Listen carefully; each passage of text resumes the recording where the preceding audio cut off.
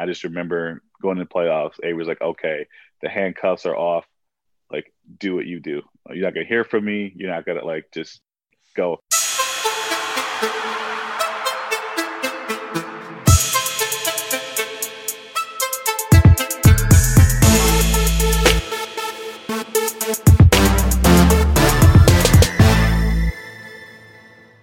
Okay, welcome back to another episode of Mavs Archives. I'm here today with a very special guest, a former player who spent 3 stints with the Mavs, a Guinness World Record holder, former NBA All-Star, Devin Harris. Devin, how are you doing today? Doing well. Happy to be here. Thanks. I really appreciate it that you're here, and I'm glad to hear you're doing well. So, yeah, like I briefed you on before, I really just wanted to dive right into your Mavs career. So I want to go all the way back to draft night 2004, when you were selected number 5 by Washington. But as from my own memory and as what I was watching when I was doing some research, at the time you really didn't know where you were going to be going once your name was called. So can you walk me through your draft night experience? Yeah, it was a little bit weird. All the teams that I worked out for or thought I could be headed in the direction, all that kind of went away. I think when Phoenix traded their pick the night before. And honestly, walking into draft night, I had no idea where I was headed. It was just one of those like scary times where you know, they talk about, draft stats and where you expected to go. And all that really didn't make any sense to me because I'm basing on logic. Okay, I worked out for this team. I had a good workout, worked out for this team, had a good workout. None of those teams were in the parameters of where I was supposed to go. So just sitting down, it was like, it was kind of a surprise. I did have the feeling that I wouldn't be there long. And I knew that I did have a meeting with Don Cockstein that morning. It was like one of those last minute things like, hey, the Mavs sports psychologist wants to speak to you. And I remember that conversation we had. So that wasn't really on my radar at all. And sure enough, after Sean, one of my good friends got drafted 4 with the Clippers, I got a phone call from Mark Cuban and said, are you ready to come to Dallas? I said, absolutely. Yeah, for sure. Now you had to go through the whole step because I think, with the way the draft rules go, you can't trade your pick 2 years in a row. So I had to go through the whole process like I was going to Washington before the trade was announced. So I had to actually do 2 rounds of media that day. Oh, wow. One was to go through all the Washington stuff. And then as the trade was announced, that I had to go back through and do all the Dallas stuff, which I was happy to do. And it was just a great experience, a great night. Really cool. So once you found out you were coming to the Mavs, was there like a week or two there where you thought you were going to be Steve Nash's backup, or you thought that was a possibility maybe? Honestly, I wasn't even thinking about that. Yeah. I remember like just one thinking about, man, how lucky am I to be a top 5 pick and go into a playoff team? 2, like they're one of my favorite teams, love watching them. And just happy to be in that situation because how many times do you get to be in that position to be a top 5 pick and go to a team that won, 55 games the year before? Yeah. No, that makes sense. Yeah, that's definitely a good situation to go to. So that summer 2004, and I actually remember this because I was there. The Mavs, you were on the summer league team, but the Mavs organized some scrimmages against the Chinese national team. And I went to one of those at SMU, and my friends and I still talk about it to this day, especially when we were watching you play. We say, man, do you remember that dunk that Devin threw down against the Chinese national team?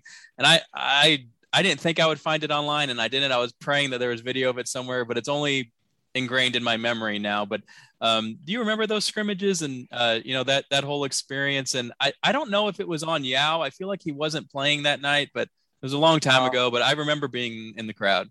Yeah, it wasn't on Yao. I don't think he played any of those exhibition games. I remember the practices and going against the Chinese national team. I remember I think Dell was coaching.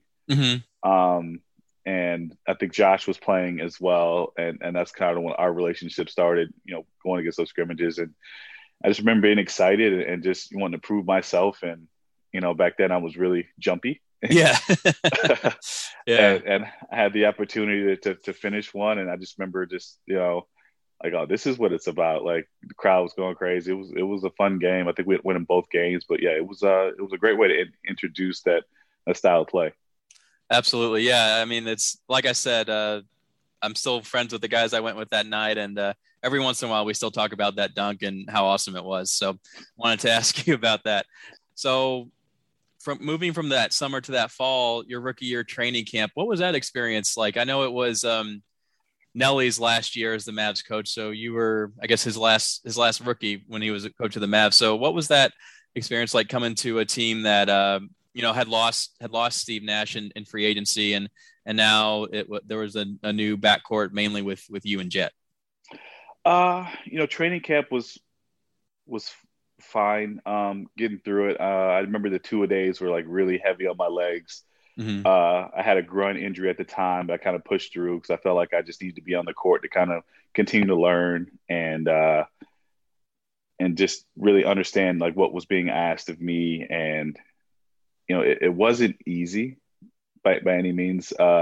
Nelly was really hard on rookies. I remember him just different things. Like he would call guys over and like ask their opinion, and then he would look at me. He was like, "Rook, I don't want to hear from you. You don't know anything." Okay. Yeah. But it was, the whole training camp experience was fun. I learned a lot, and I think I did enough. And he kind of surprised me the night after, I think, our final exhibition game to kind of start me Mm-hmm. on opening night. So that kind of was like a cool point for me. Yeah. Coming into a situation where nothing was given, nothing was expected. Mm-hmm. Yeah, that must have been pretty memorable for you. And I remember that game. I think it was against Sacramento that opening night. I remember that game and you starting. So that was fun. But later that year in the spring, Nelly stepped down and Avery stepped up as coach. Was that a surprise to you? Like when that change was announced? It was a surprise, but it wasn't a shock. Mm-hmm. Before he officially took over, which I think was after the All-Star break, they were kind of, how do I put it, kind of shifting between the two. Like Nelly would take 10 games off and Avery would coach. Mm-hmm. And then Nelly would come back and coach 10 games, and then Avery would go back to assistant. And they were like, I think they did it maybe like once or twice. And then after All-Star break, they just kind of, moved Avery into that permanent role. And during that course, it was a really hard time for me because my playing time was really kind of up and down. Mm-hmm. Because it got to the point where Nelly wasn't playing me at all. Mm-hmm. But then when Avery would coach, he would play me. But then when Nelly would come back, I would go back to not playing. So interesting. It was a really up and down first year for me. Yeah, no, it definitely was. I do remember you had some great highlights from your rookie year. I know you threw one down on Birdman. I remember watching that game and just a few others. So even though your minutes were sporadic, when you did get on the court, some exciting things did happen. So that was fun from a fan experience. It was, and I would say with the sporadic playing time, there's also an excitement and fresh legs and wanting to make an impact. And I'm actually glad that it was a lot of rookies, they just get to thrown out there and get to play through their mistakes. I didn't have that learning experience. I really had to earn every minute that I was given. And one of the blessings and the curses of going to a playoff team is like they have guys that have been making an impact, and I had to learn a different kind of way to find a way to get on the court and make my impact. And I think that made me better for it. Absolutely, it did. I wanted to move on to that stretch of your career, your second and third years, where the Mavs had a lot of great success and playoff success and regular season success, but ultimately didn't win the title. But and I know a lot's been said about those years and everything, but what did you take away from them, and what do you remember most about that 2-year stretch where obviously you guys went to the finals in 2006 and then the whole 67 win team in 2007? Like what are things that stick out to you when you think about that time frame? For me personally, I learned how to play winning basketball mm-hmm. at a high rate. I learned how to play the point guard position. Um, Avery Johnson was instrumental in teaching me, one, how to run a team, two, how to read a pick and roll, and do it at a high level. And then you couple that with, the defensive, prize that I had at the time. I really learned how to play what it's like to play, 60 win, Mm-hmm. basketball at a high level. And those were the best years, obviously, of my career as far as a winning standpoint, but just the Mm-hmm. relationships that were developed over that course in time. The Jerry Stackhouses of the world, the Josh Howards and Marquise Daniels, guys that I still talk Mm-hmm. to this day, as well as Dirk and Jet. It's nothing like when you win, and the time that you spend with those guys. I mean, it's unmatched. Oh yeah, absolutely. Those were some of the most fun times I've had as a fan. Like I said, a lot of exciting basketball. So there's one sequence that happened in the 2006 playoffs, and I was glad I was able to find some footage of it online. It was against the Spurs at the AAC, and it was in overtime. And Dirk grabbed a rebound and threw it to you, and the cameraman like lost track of you. So you just see like the empty court, and he finally realizes that he lost track of you and moves, and you just see like the very last second of you scoring, and it was like a huge basket in overtime. Do you remember that, or was that something that was mentioned to you at the time? Because the footage of it is actually really funny. I just remember, obviously with the Spurs, it was kind of like my unleashing. At that point, I was still kind of not starting. I had missed a big part of the season that year with the thigh injury. But I'd had a lot of success against the Spurs during that season. And I just remember going to the playoffs, Avery was like, okay, the handcuffs are off. Like, do what you do. You're not going to hear from me. You're not going to, like, just go. And I just remember, like, just finally, like, I've been waiting for this. And, not being able to play through mistakes at that point in time, which I wasn't allowed to do, the first, season and a half of my career. Mm-hmm. And just him taking the reins off during that series, like, it kind of grew as a basketball player. And that play specifically is just another thing. Like, I saw green light, I saw space, and just kind of just took off. And that, being a Guinness Book World Record holder, you can see where that comes from in a play like that. Yes, absolutely. Yeah. That was really cool. And it was nice to be able to find that footage online and just remember it exactly how I remembered it when it happened.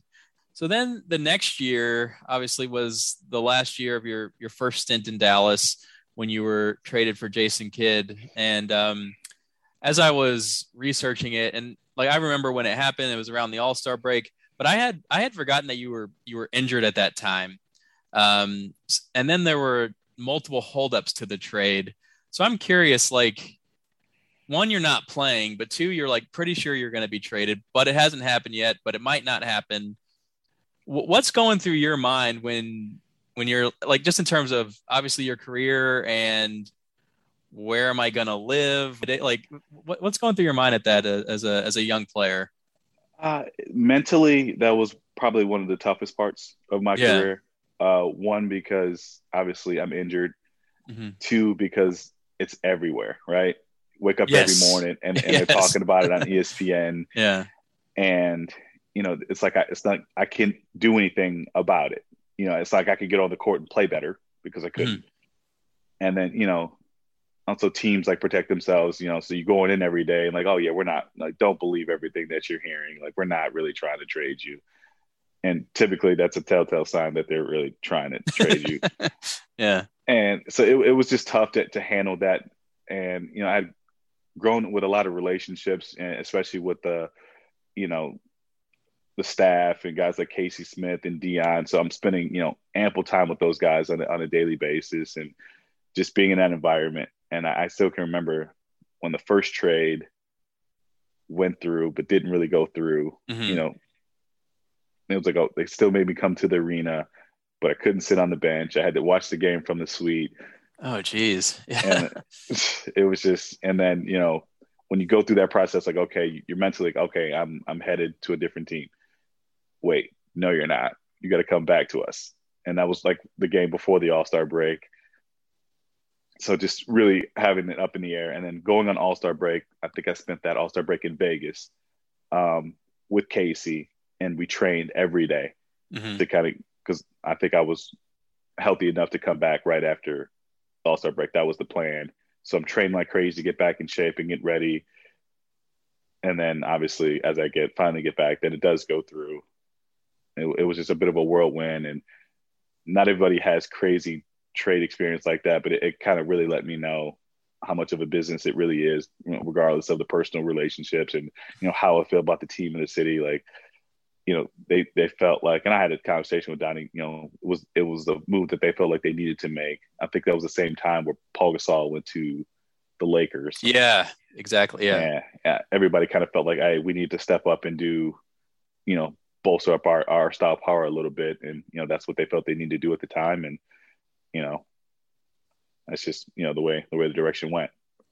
Yeah, it was. And it was interesting reading about the multiple hangups that happened. I know there was the Devin George contract situation, and then Jerry Stackhouse made some comments about going to New Jersey, but then getting bought out, and then just having to wait 30 days and him coming back to Dallas, and the league didn't like that. And then they resurrected Keith Van Horn's contract to make the deal happen. And it's so interesting how that all unfolded. So it was, I appreciated you sharing your memories and feedback on it.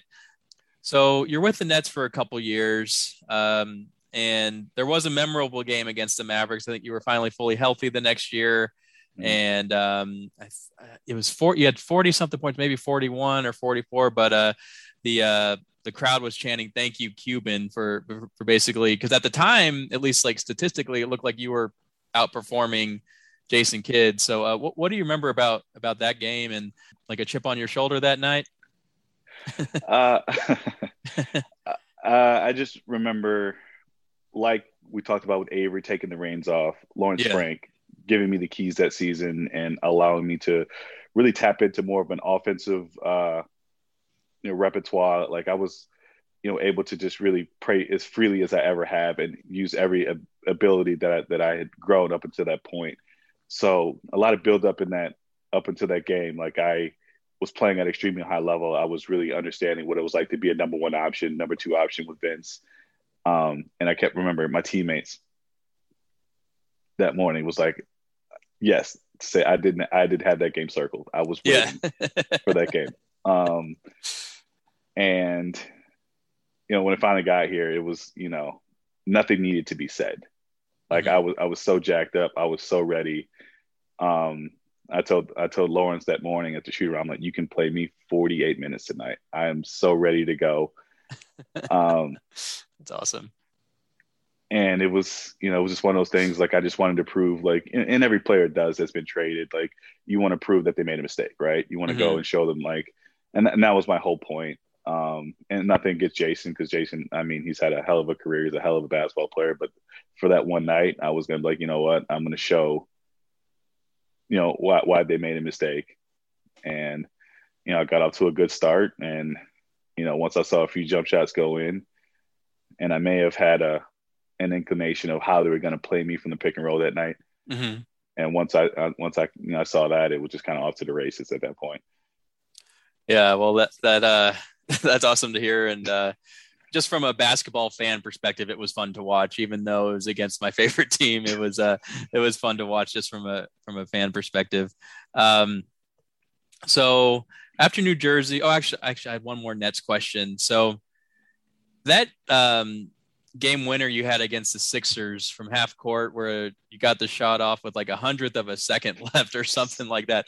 I remember watching that because I was in college at the time, and I had my laptop open in the library, and I was watching it on some very, like, this is like 2009, some very old, like, grainy streaming site that probably isn't legal, but I was able to get a feed of the game at that time. And I remember I saw that it was close, so I turned it on and saw maybe just the last minute of the game, and I saw you make that shot.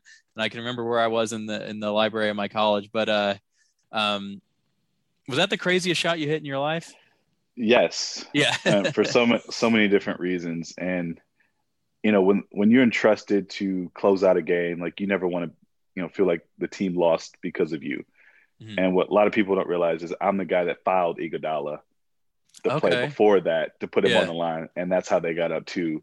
So you always want a chance to make up for that mistake. Right. And she hit the 2 free throws. I can't remember exactly how much time was left. when I got the ball. But at that point, I'm like, there's no way I can get a shot off. I'm fast, but I'm not that fast. So my initial, like what I was trying to do initially was to draw a foul, which honestly, I think I did. I think he did foul me. As you see, I lost the ball for like a half of a second where it was kind of just floating. At that point, I'm just chucking it. Yeah. Once I don't hear the whistle. And the crazy part is I really didn't even see the rim because his body is kind of blocking me from. Yeah. So I kind of just chuck it and I'm kind of veer off to the side. And then the ball goes in. And, my initial reaction, I'm looking at the ref. She's already like saying it's not good. So it's not even really a chance to celebrate. It's just like, oh, that's a waste of it. Yeah. Of a crazy shot. But then, they end up, and I just learned this too. This was the first time I think in the NBA where they used instant replay to correct a shot from being not good to good. Oh, wow. Which okay. I just learned that recently. And obviously we saw the rest of what happened but it wasn't even like you see some game winners where like you hit a crazy shot, you run up on the scorer's bench and kind of celebrate. It was kind of like they took the air out of my celebration by the whole, instant replay. We had to wait like 6 minutes. Yeah, it was a while. Celebrate. Yeah. But no, that's cool, and definitely one of the craziest shots I've ever seen. And I remember exactly where I was when that happened. So I know after your time with the Nets, you spent some time in Utah, a season in Atlanta, but then in 2013, you come back to Dallas. Was that something you had always hoped would happen, or did you just think your Dallas days were done prior to that offseason? I'd run into Mark a couple times in the summer, and we'd always like, "Hey, Mark, I'm ready to come back." He was like, "Hey, Dev, we're trying to get you back," but it never seemed to work out. I thought the trade from New Jersey to Utah, that was not supposed to happen. When I went to bed that night, I was under the impression, my agent was under the impression that in the morning the trade be announced and they come back to Dallas. I think it was for Karan and maybe like a first round pick or something like that. Interesting. Okay.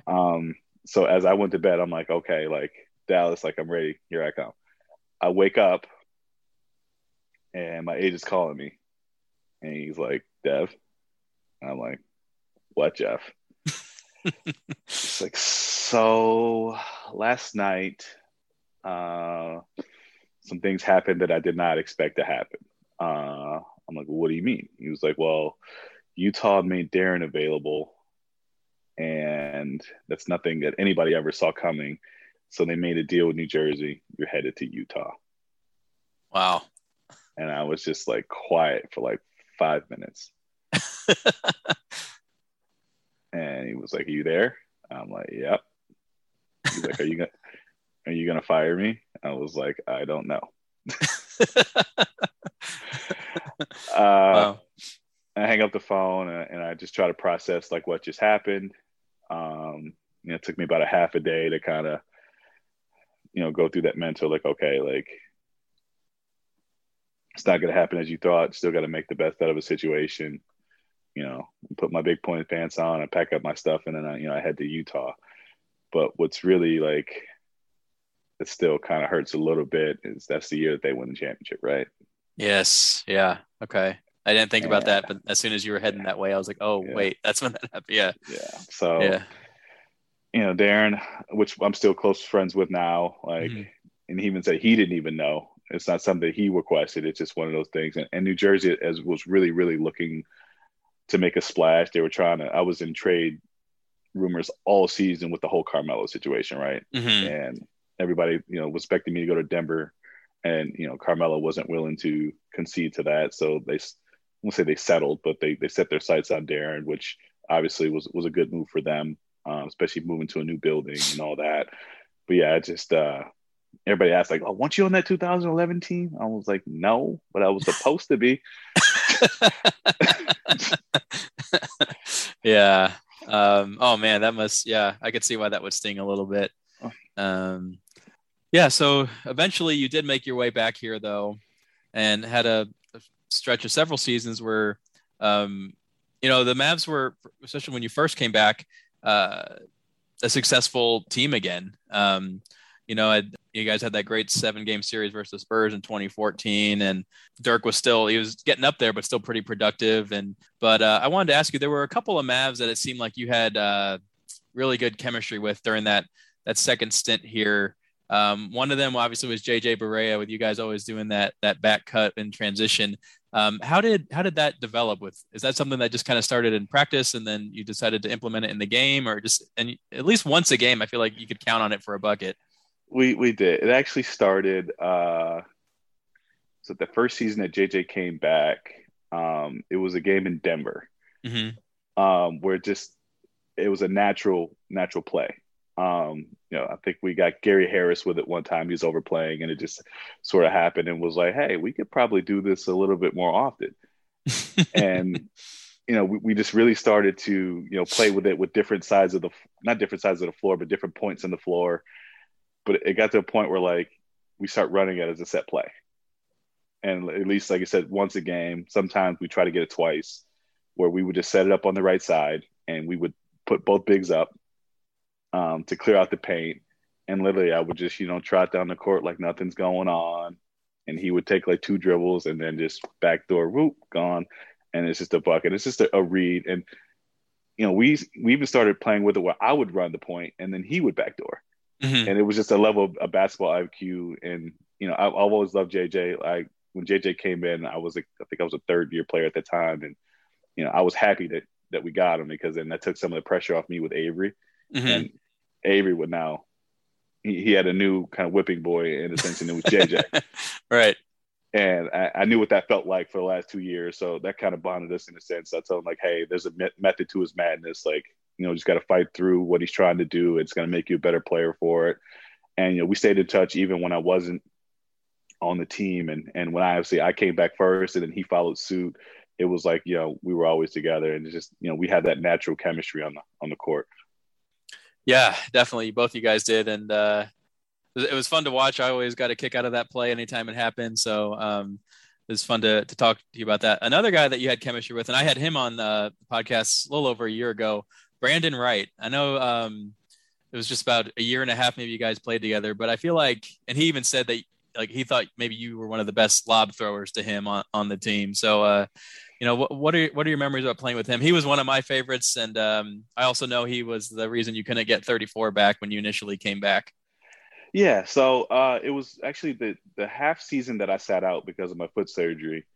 Um, Coming into a new team, I was able to watch for half a season of really, okay, I see how they're playing. I see who we have. I see how, who's useful. How can I make an impact when I come back? And Mm-hmm. he's one of the cute guys that I kind of keyed on. I'm like, this guy is a walking alley oop, right? Yeah. Can jump out of the gym, athletic. He understands where to be.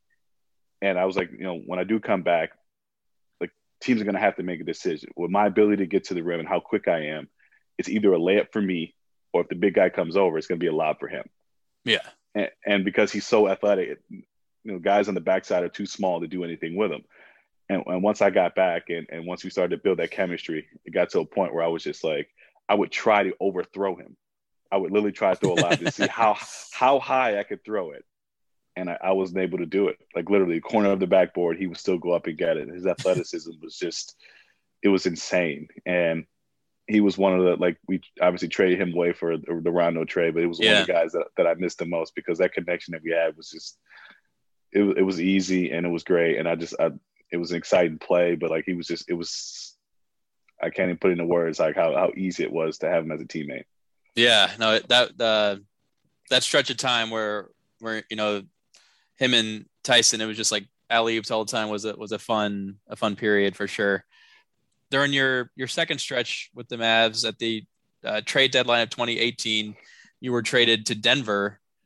Was that something that caught you off guard, or I remember reading like they were trying to put you in like a promising situation where you could play some competitive basketball, basically. Yeah. Yeah. Obviously, the second time a team trades you is a little bit easier, right? Yeah.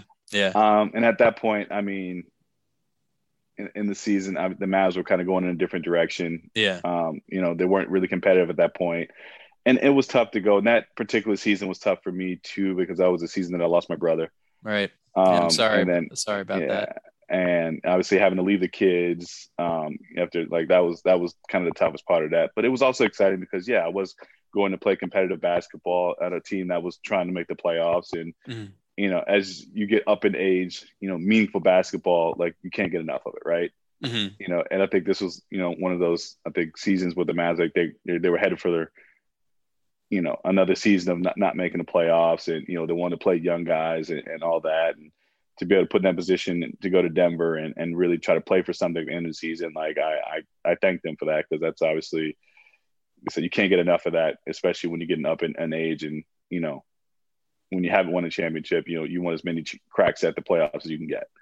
Yeah, absolutely. And yeah, I mean, it looked like you had a pretty productive stint in Denver as well. So I saw some of your highlights when I was just doing a little bit of research. So it looked like it was a fun time. But then that summer you came back to Dallas and for the third stint.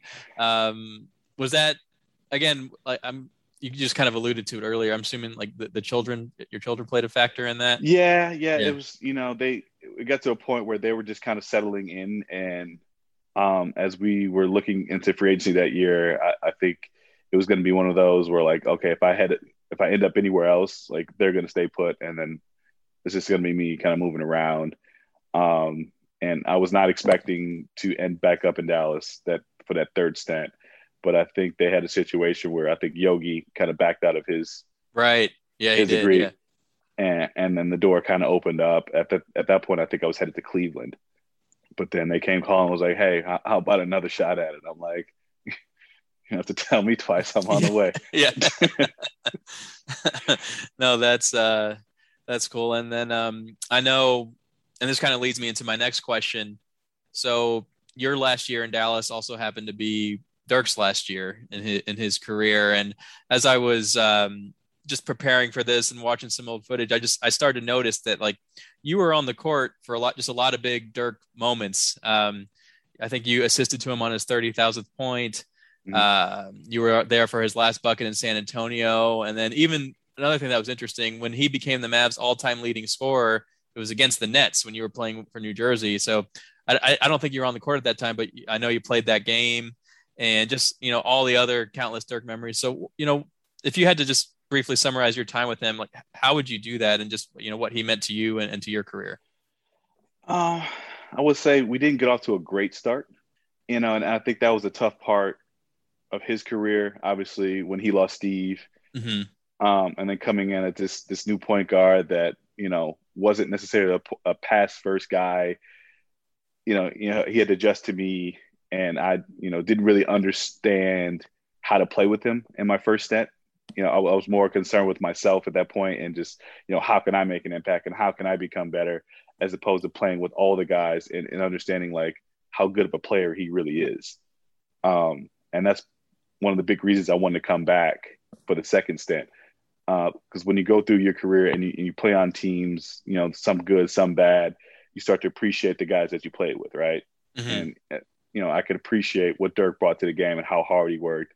So I wanted another shot at it. And the second time around, I understood how to play with him. I understood how to get him shots. And honestly, I think that was one of the big part reasons I got traded to begin with, because it wasn't a situation where he felt like he was getting what he needed out of me. And at that point, I was more of a scoring guard more than an actual point guard. But, as you get older and wiser, you understand how to play the game at a more higher level.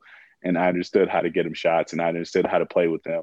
And I was excited to come back. And I think from that point on, our relationship grew. And also, I think he was a better leader at that point. He had grew, and going through obviously winning a championship and understanding, what it took to play with guys and different guys. So I think the second stint was better for both of us, and kind of how our friendship grew. And it was just awesome to watch those special moments late in his career, having a front row seat to, we talk about the number 6 scorer of all time. And just the way he ended his career was really beautiful, and able to speak on his last home game, to be able to watch his last bucket. I mean, that's something that I always remember. Absolutely. Yeah, that's really, really cool that you got to be there for that and how your relationship evolved over time. So thank you for sharing with that. So I know, and this is something I've wanted to ask guests of mine that I always keep forgetting. So your last game was also his last game, but obviously he knew that was his last game. And I remember after that offseason, you were hoping to latch on somewhere and maybe play another year. How rare is it for an NBA player to play their last game knowing it's their last game? I think it's super rare. Most guys don't get to choose how it ends, right? Mm-hmm. Dirk was obviously, he knew in his head. We didn't know, right? Until the last, I think, home game where he announced it. Dwayne, guys like Dwayne Wade, they know. Yeah. But a lot of other players, like, it's like, it stops when, nobody calls anymore, right? It stops when, when other people decide that it stops. Very rarely do you get that opportunity to call it a day. And most guys, I still feel like when it's ending, they still feel like they can play, right? Mm-hmm. They still feel like they can contribute, but it's, other teams, they want to go younger. They don't want to pay the salary, like whatever. And it's like, it's in their hands as opposed to a player ending it on his own terms. Yeah, no, that makes sense. And I figured that was the case, but it's just something like I said, I think about and hadn't always forgot to ask, but I'm glad I wrote it down to ask this time. So thank you for sharing that. And I heard you mention something similar. I think it was actually right before your last season, but as I was doing some research, I listened to like a road tripping podcast you did with Richard Jefferson and Channing Frye, and you guys talked a little bit about that or something similar along those lines. So thank you for sharing that. So I know this past season, Mavs fans were, treated to seeing you on Bally Sports. So is that something you're going to do in this upcoming season, or, what else occupies your time during your retirement these days? Yes, they can expect to see me again. Okay, cool. It's something I wasn't expecting, but so it just kind of came about, but I enjoyed doing it. I felt like I learned a lot in my first season. It's like you're starting over. It's like I'm a rookie in training camp all over again. It's, it's still basketball, but it's still a lot to learn, but I feel like I got better over the course of the year and they wanted me back and I enjoyed doing it. So yeah, I'll definitely be around for that. And other than that, and then, I got 3 kids that I'm chasing around and that takes up the majority of my time. Yeah. But I'm also trying to, I think I'm going to do some Nets games as well. Oh, cool. As we talked about, my good friend, my good buddy, Richard Jefferson, who's killing it in the sports analyst games. He's been pushing me to do more. Yeah. And he calls a lot of Nets games, and it's a time for us to kind of spend more time together. So I'll be making some trips out there to kind of do some analyst stuff and, hang out with him. And, that's kind of the bulk of it right now. That's awesome. That sounds like a lot of fun. Yeah, and I'm excited to see you on some more Mavs coverage as well. So I think fans will be too. Thank you so much for your time today. I can't tell you how much I appreciate it. But one of the things I wanted to do is, this is how I typically wrap up every episode. So what I'm looking at right now is the regular season and playoff roster from your rookie year, 2004-2005, including you. There's 16 names on it that played a game during that, at least one game during that season from your rookie year. I wanted to see how many of them you can name. So some of these guys played maybe like 4 games or all 82. Okay. Jason Terry, Dirk Nowitzki, Marquise Daniels, Josh Howard, Alan Henderson. Yeah, he's there. Sean Bradley, Dan Dickau was on that. Yeah. Although rookie year. Who else? I'm trying to think. Oh, Calvin Booth. Yep. Is there any other? 6 more. Pavel, but I don't think, does he count? Yeah, he was there. Yeah, he was there. Okay. He's on. I don't think he played any games that year. But yeah, he's Pavel. Does the playoffs include as well? Are we going? Yeah. Okay. So it's 5 more. Let me see playoffs. Daryl Armstrong. Some 4 like pretty big names, and then 1 name that he didn't get a lot of playing time. But there's big 4 names others. like actually that got playing time. Oh yeah. Oh, who am I missing? Rookie year. Couple starters. I'm missing starters. 2, yeah. Jason Terry, Josh Howard, Dirk. One of them was no. One of them, he's like I don't know exactly what assistant GM, something like that these days. Oh, Michael Finley. Duh. Yeah. Okay, Michael Finley. Okay. 4 more, and 3 guys that got significant playing time, and 1 who maybe played like a handful of minutes a couple times. Okay. Not Josh Powell. That was second year. Second year.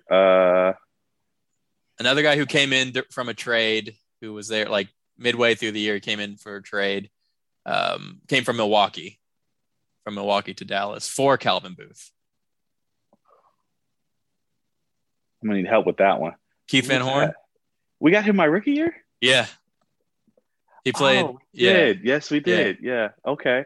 And then 3 more. One guy you already mentioned, actually, is someone you still keep in touch with. Marquise. No, different. Yeah, he's a coach. He's a coach now in college. Well, Marquise is a coach too, but another guy who's coaching at Vanderbilt. Oh, Jerry Stackhouse. I said, did I say Jerry? Oh, Jerry. Oh, if you did, I totally missed it. My bad. Yeah, Jerry. And then 2 centers. Not DJ Mabanga. Yeah, DJ's one. Yeah. Okay. And then the starter. Who we started center? It was his first year with Dallas too, but he had come over from Golden State previously. No, that's not him. I need help with that one. Give me Damp.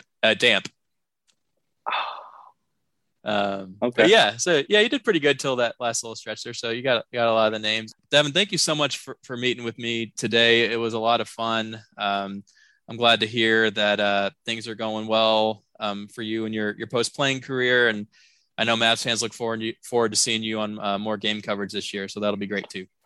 Absolutely. Appreciate you having me. I had fun. Yeah, thanks. All right. Well, I hope you have a good afternoon. And I'll be sure to tell Alan thanks for getting this all set up for us. So absolutely. And congratulations. You just had a baby, right? I did. Yeah. 3 weeks ago today. Yeah. Congratulations. Thanks. Yeah. I got my second boy. I've got 2 boys, a 2-year-old and a 3-week-old. So yeah, I got my hands full, but there you go. The older one's at daycare. So, and my wife's with the baby right now. So, okay. Very cool. All right. Thanks, man. I appreciate it. Have a good afternoon. No problem. Thanks. Okay. Bye. Bye.